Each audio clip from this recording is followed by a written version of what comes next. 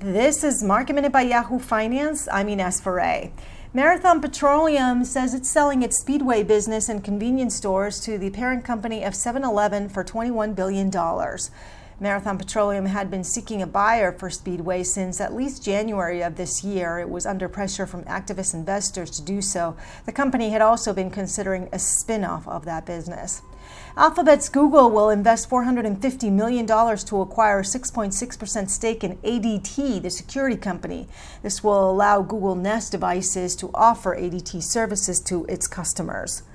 And Lord & Taylor has filed for Chapter 11. It's the latest retailer to seek bankruptcy protection amid COVID-19. Lord & Taylor joins the likes of Tailored Brands, the owner of Men's Warehouse, which also filed for Chapter 11. For more Market Minute news, head to yahoofinance.com.